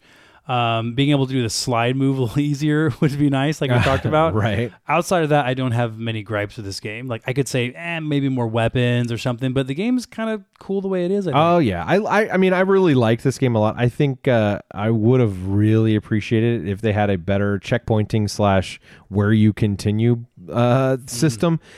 I mean, when you lose just a life, there is some sort of checkpointing that happens. You don't have to go all the way back. Yeah. But when you end up having to continue, you go really far back. I know. And there's some levels too. I think it's 6 or something. It's super long. There's like 4 or 5 parts to it. Yeah. You get to the boss. You lose your 3rd life. You have to play that whole damn thing again. Well, just even annoying. Level 2, I died by getting hit in the head by a teacup or whatever the heck it was, and suddenly I'm back like 3 screens, 3 scrolls back, and I'm like, oh god, I have to go through all of this again. Yeah, I will have to say the levels aren't terribly long. I mean, there's games that I played where longer than Strider. Yeah, maybe they're close, but yeah, longer Strider. Yeah. But you're right. I mean, I think that's it for me. Just I ran into some issues in certain parts of the game, and you probably can guess where. Yeah. You said you played on the Switch, right? The arcade version. Mostly played on the Switch, yeah. One thing I would have liked on the Switch version was to go completely full screen. It has on the Switch, the screen's a little smaller. It has cool background. You can go full screen? Well, so you can zoom. There's in the options menu. There's a XY reset kind of thing. Interesting. Okay. Yeah, so you can zoom in on it. That's cool. Yeah, I just didn't like that border. And even black, the screen was kind of smaller. Like I just wanted it, bigger. But it's more pixel accurate. That's why they're doing that, because when you blow it up, because that's the amount of pixels. Of course, that's the resolution, right? It's the right resolution. So you blow it up, and now you're getting into territory. I want it bigger. 65-inch TV isn't big enough. Exactly. So all right. Forgetting that we used to play on 13-inch. 19-inch TVs back in the day, right? Crazy. Exactly. With what 480 resolution. Bleh. All right. Our most important question: How far did you get? I mean, it's not really important. We already. I don't know why I keep saying the most important question. How far did we all get? And our score for Splatterhouse, we're really, I mean, I can tell you my score, but we're really kind of, how far did you progress in the game? Cool. We heard from Mr. Alex that he got a little bit before the second level boss. It's a shame. You should have saw that second level boss. So cool. Shame. Ding, ding. Oh, sorry. Game of Thrones reference. I finally watched that show. Oh. Anyway, I then got further than Alex. Yay! You did? I did. Yeah. And you know what's funny? Like the arcade version is definitely harder than the TurboGrafx version, but I died at the same place on both of them.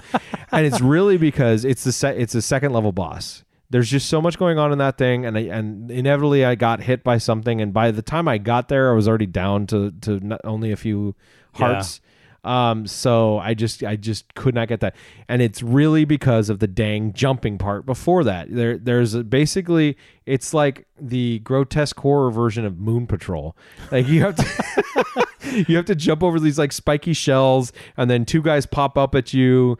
I like that part though. It's cool. I like that Walking part, through a sewer. And I think that if I had really, I feel like if I could put a whole day into this like straight, I would have gotten it a lot better. I played it for many hours, but into like chunked up sections. Yeah. So I would only play it for an hour or two here and there.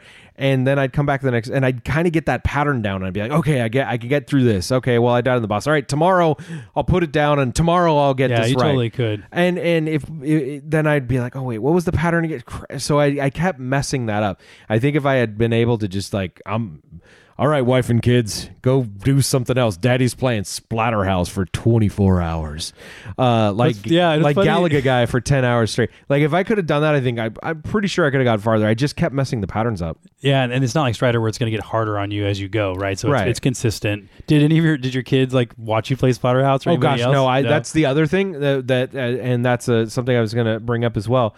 With some of these other games, I was able to play it more often because I could play it in front of my kids. Yeah. Strider, they saw some of that and they're like, "Oh, that's kind of cool." The guy's floating around space. I was like, "I'm not playing this one in front of my kids." I've got a 5-year-old. I'm not beating up a zombie in front of my 5-year-old. I had the Switch undocked because I couldn't play it on the TV when my kids are around. And even then, I noticed like my son was like crawling on the couch slowly, just like looking up. Like he's trying to look at what I'm playing. Yeah, because he knows I'm trying to not show him something, whatever. And so I did. Oh no! Yeah. So I couldn't even do the undocked Switch because my 5-year-old would just come bounding the room and like jump next to me. What are you doing, Dad? What are you doing? Oh, and just like, I'm like, so I'm not dealing with that. Nothing, just cutting open people with a meat cleaver, you know? Right? Okay, so died in both versions on the second level boss. Right. What about you? Take a guess. Big guess. You beat the game with your toenail this time. So I beat the TurboGrafx 16 version on I think my 4th or 5th play. Just went through it. It was cool because beating the game the first time was totally epic because I was on my last continue, my last life, and I think I was probably down to like 1 or 2 like hit points. Okay. The last boss is kind of a jerk, and there is a random element to it. So like every time he pops out of the ground, there is like head pops up, and then these 2 hands pop up and kind of grab at you. And then every time like he goes back underground, things fall from the sky. Those things that fall from the sky, like rocks or whatever, they're kind of randomized. So like, you're going to take hits and you got to play them a few times so you get a lucky break, that kind of a thing. So I died a few times, but yeah, like last life, last continue, finally took it down. Since then, I beat the game a few times. In fact, the last time I played through it, I was like stopping near the end of the game going, man, I really like this game. Like, I don't know what it is, but like I'm having so much fun. Maybe because, again, the challenge is pretty simple compared to some other games we played. I'm just having fun experiencing the game. Yeah. So much so that I ended up going on eBay and I bought a complete copy of Splatterhouse. And we'll talk in a second here. That's not exactly cheap. It is not. No, it's not. But I was like, you know what? I have a TurboGrafx. I don't have this game. I would like this is just such a centerpiece of that system. Yeah. That if there's one game you should have complete for this system, it's absolutely. This is how I talked myself up. And that none of that was said to your wife. No, not at all. How loud are we talking? Right, exactly. But however, I did not beat the arcade version. I got really frustrated. I got to that embryo stage. I don't know, was that 6? That's right? 6, yeah. And I died on the boss, like I talked about. Wow, I thought I beat the boss, and then she killed me or whatever. And I just couldn't get any further. I even resorted to save states a couple of times, Wow. which is like something I almost never do. Right. And it's still super hard. And I was like, I'm not even having fun because I'm not playing longer than like a minute because I'm dying that fast. I'm just like, yeah, it's not that fun. So, Okay. All right. Now for my last question. Would you play Splatterhouse again? I'll kick this one off. I would absolutely play this again. Got to get my $30 worth out of that Namco museum. Right. But not only that, as I'm thinking about this, you know, it was something I used to do with video games a lot. Was kind of tandem play, right? Like buddy play. I know what I suck at in video games, and I've got friends. Well, I've got. I know what you suck at video games too. Right. I've got some friends who don't suck at anything in video games, but I like playing back with my brother back in the day, or playing with friends who aren't freaking gurus like you. You would kind of figure out like your strengths and weaknesses, and like, oh, you take this part and you take that That's part. right. So like, if I absolutely would just play this on my own just to mess around with it. But hey, if I've got a friend over and it's like, oh, this guy's good at this thing. Hey man, why don't you take level 2? Because I'm having trouble getting you through that part. I'll take 3 because I know 3 is X, Y, and Z. So I'd love to do that with this kind of game. I miss doing that with Are you video asking games. me out? Is that what's going on here? Are you asking me in? I guess. Do you want to play Splatterhouse with me? Right? No, because playing with you is just like, all right, I'm just going to let him keep going. Let's play a 2-player game. I don't want to be I'll judged. start. You'll never play. Right?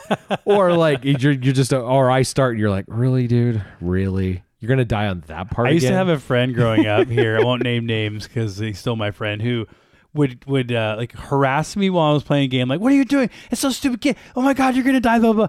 And then like I would die. And he'd be like, I told you you're going to die. Give me that controller. Like just harassing me. Like I'm like, no wonder you got good. You were abused. Yeah, basically. I was like, well, how am I supposed to like concentrate on being good when I'm being harassed the whole time beating the game? But yeah, so when I watch you play, I don't do that to you. I actually just I hear it in your head. It's not. It's loud. How is this guy an adult? How did you become an adult and you can't play this? You can't beat this level. Yeah, you sound like my friend James, that's Mr. Tetris. He's Mr. Tetris. Mr. Tetris. These podcasts will go up, and inevitably, a few hours later, I'll get a text like, "The heck is wrong with you, you little girl," or whatever. Like, just like really Couldn't bad. even beat Splatterhouse. Couldn't even beat Splatterhouse. Ah, man, jumping puzzles. Me and jumping puzzles. You know. All right.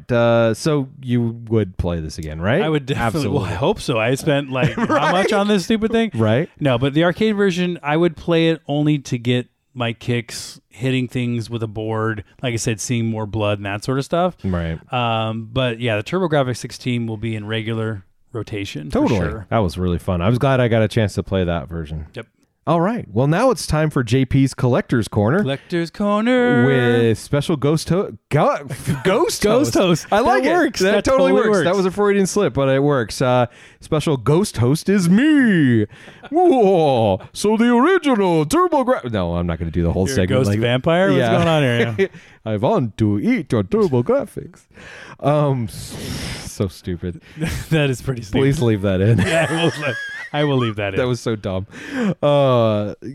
Just a little behind the scenes here. I'll say something stupid like that, and then the podcast will get released, and it's like, well, that's not in there again. Thank you, Zach. You took that out. But every once in a while, you got to leave in a dust and stupidism. Yep. All right. So the original TurboGrafx 16 card of Splatterhouse is a bit pricey. There's just not a lot of inventory out there for most TurboGrafx games, and that might be why Splatterhouse is not cheap. Yeah. The card just by itself, no case, no manual, it's going to go for about $50 or $60, and you're looking at $80 to $100 to get that case and manual alongside it. Yeah, that's about what I paid. Yeah, oh boy. Well, nobody needs to eat, right? We're good. True. Yeah. Groceries are overrated. Yeah. Well, you know what's crazy too when you think about it? Like, hey, so the card is $50 or $60. That means you're paying like what, like $20 to $40 for a jewel case? The jewel case and the paper. Wow. Well, so and you're not getting off any easier by buying Splatterhouse 2 and 3. Those Genesis games are pretty expensive as well.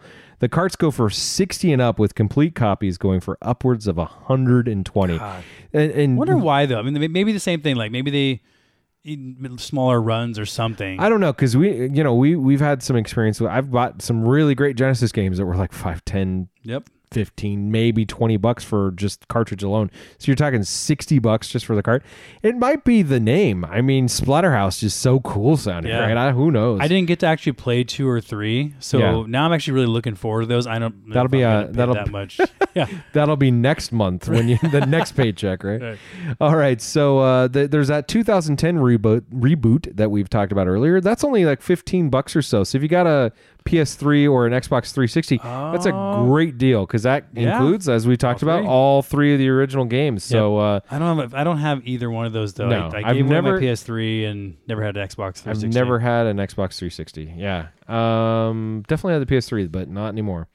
I'm gonna pick up a PS2 is probably my next console purchase Yeah, because you've I've got talked about so that, many, yeah. like we talked about, so many of those PS1 There's and 74 games. million games to choose from. There's a lot. It feels like it. Well, and I feel like I've got 71 million. There's a pile of games I can't even play. All right. So before we get to the crazy collectible of the month, I wanted to mention one piece of Splatterhouse memorabilia I came across that is just, I just found it kind of weird. That's appropriate. Okay, yeah, but not weird in that way. It's on the site Redbubble, which is kind of like Etsy. Some artist is selling a Splatterhouse throw blanket. It's got like a 4-foot version of the Terror Mask printed on it. Okay. And not only, so just that alone is odd, but I love the listing. The picture on the listing looks like something out of the IKEA catalog in hell. This 4-foot Terror Mask throw blanket is sitting on this pristine white bed next to a hipster-looking lamp on one side and a cactus Nice. to the other. It's just a weird juxtaposition. I think we should social out. Did they link have to it. a bowl with wicker balls? Yeah, next to it? totally. Exactly. It's this very like clean looking, like hipstery kind of bedroom with a giant 4-foot Terror Mask throw blanket. There you go. And it can be yours for under $40 if you want to make sure no one else ever shares your bed. Right. I got a blanket for you. Yeah. Hey, come over and see my Terror Mask My blanket. Splatterhouse blanket. They could have put something more disgusting on that blanket, really, if they really wanted to make it nasty. There's Sure, but why plenty to is choose there? from. But why is there a Splatterhouse throw blanket to begin with? That just seems like a very odd thing. It's very. All right, so now it's time for Alex's favorite segment. I'm sorry he missed it this month. The crazy collectible of the month. And by the way, I don't know why we've been calling it the crazy collectible of the week. I've been for like 30 episodes. I've been You've never calling changed it it. the crazy collectible of the week, and we only do this once a month. So, oops, Yeah. So now it's the crazy collectible of the month. All right, we're changing the name. JP is going to come back and be like, "What?" Yeah. Anyway, so Wait, he's coming back? Yeah, What? maybe. Apparently, yeah. He's Hopefully, like, here's my son. He's 13. exactly. All right, so I believe that this is the first time, if I remember correctly, that the Crazy Collectible has actually just been a version of the game. So in 1989, Fujitsu released a sort of game console / PC called the FM Towns, which is a weird name. I think of like FM radio. when I Yeah, think of like that. FM. There's an old Steely Dan song. So static at all. Well, this system was only available in Japan and was discontinued in 1997. There were a couple of different versions. There was like a more PC Tower looking version. There was one a version called Marty. FM Towns Marty. FM Towns Marty, which is more consoleized, console-y. Yeah. But yeah, that was it went through a run in the early 90s. And so outside the TurboGrafx 16, this was pretty much the only other system that Splatterhouse was released for. There are some copies floating around. It's not all that rare, but even still, the FM Towns version will run you bare minimum, the lowest price I've been able to find in my research, $220. Wow. Just for a copy of the game. And hey, but what if you actually want to play this thing that you spent a few $100s on? Well, you're in luck. A couple of Fujitsu FM Towns computers are actually posted to eBay as of this recording. Wow. Getting out my phone. Yeah, you better hurry. They're going for the low price of $800. Wow.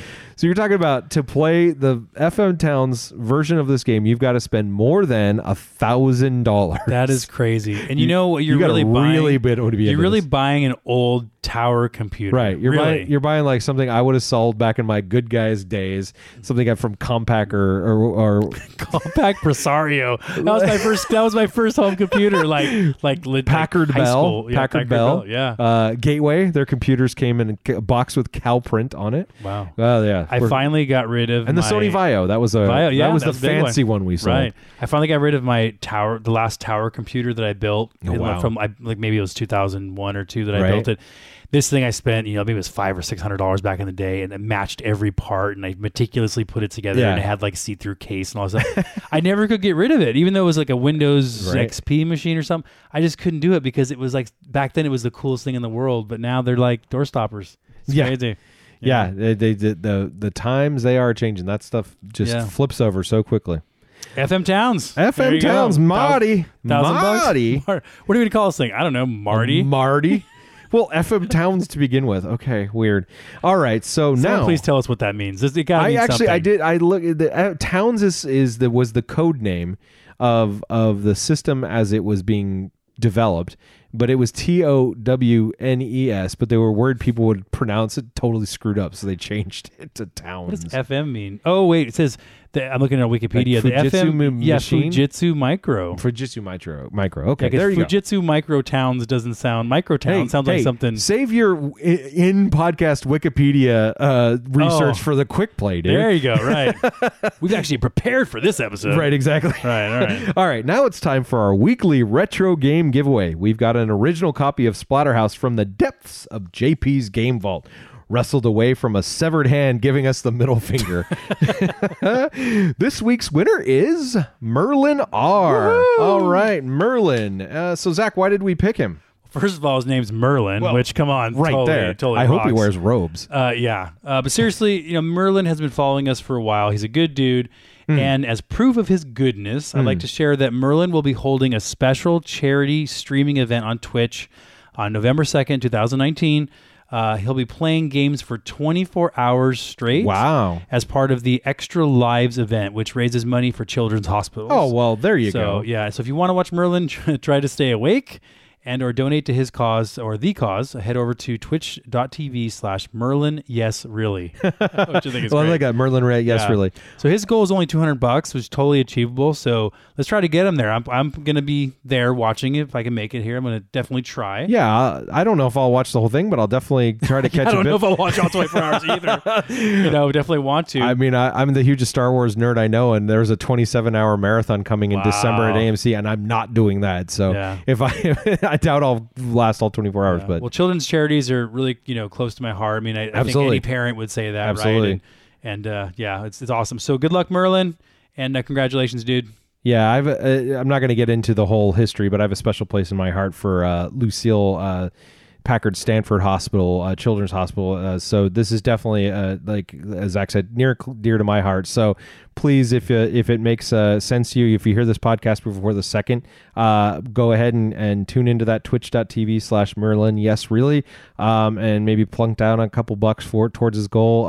It goes to very very needy causes and very awesome work that you're doing there, Merlin. So keep up the good work, man. Appreciate it. And I hope you have a TurboGrafx to play this dang thing on.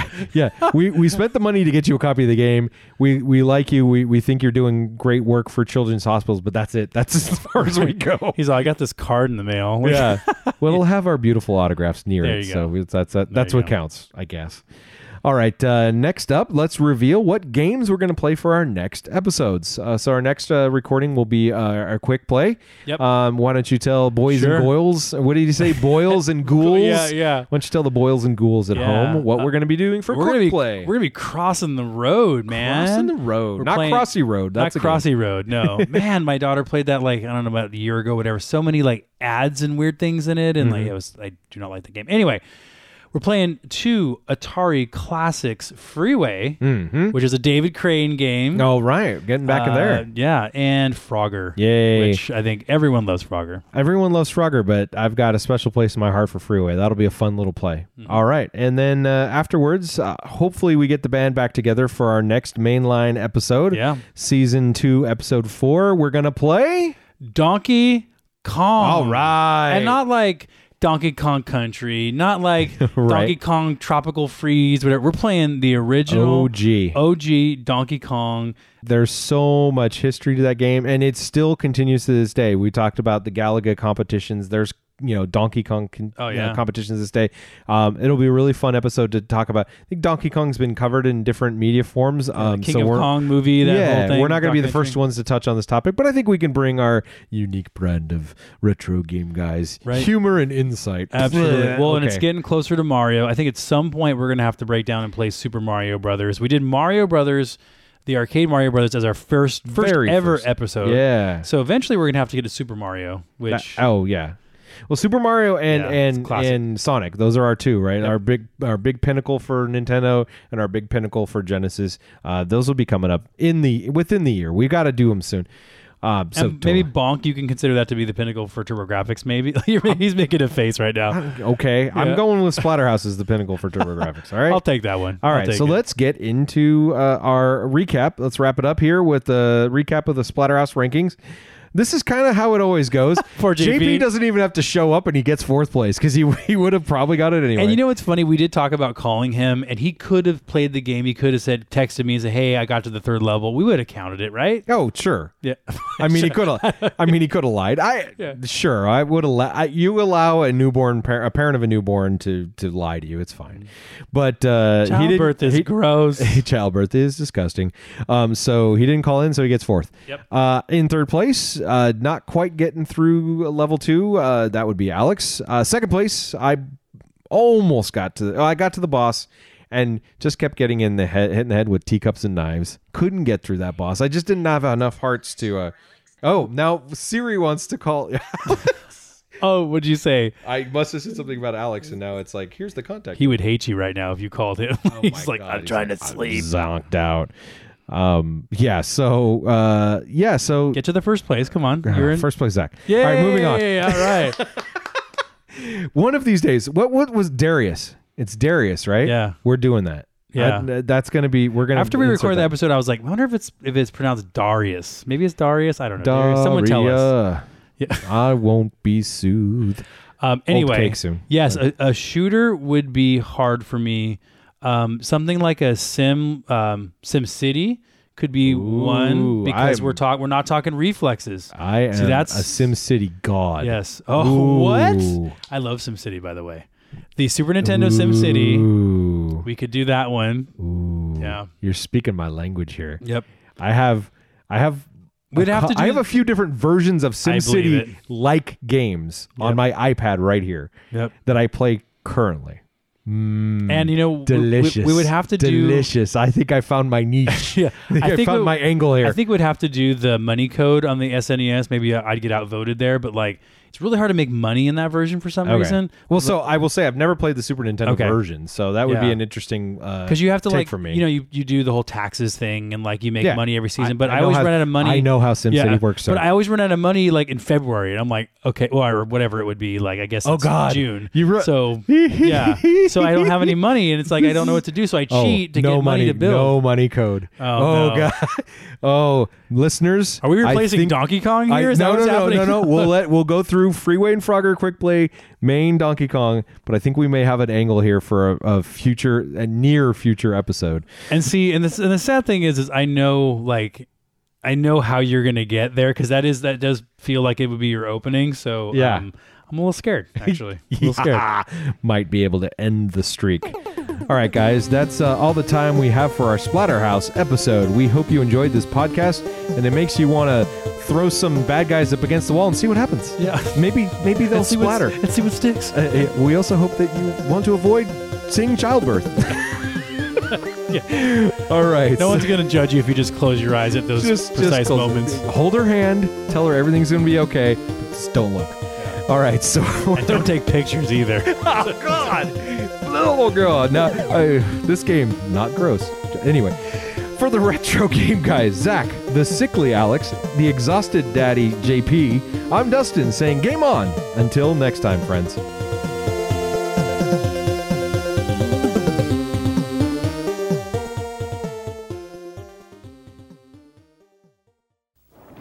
So, you want to know the story of Splatterhouse, the new horror video game for TurboGrafx 16? They say he stalks the old haunted mansion. They say he's looking for his girlfriend. They say his only weapon against the maggot-eating ghouls who took her is a 2x4. And you say you want to play this game? Splatterhouse. Only for the TurboGrafx 16 system from NEC. The opinions and views expressed on the Retro Game Guys podcast represent the views of the speaker alone and are not the views of our employers.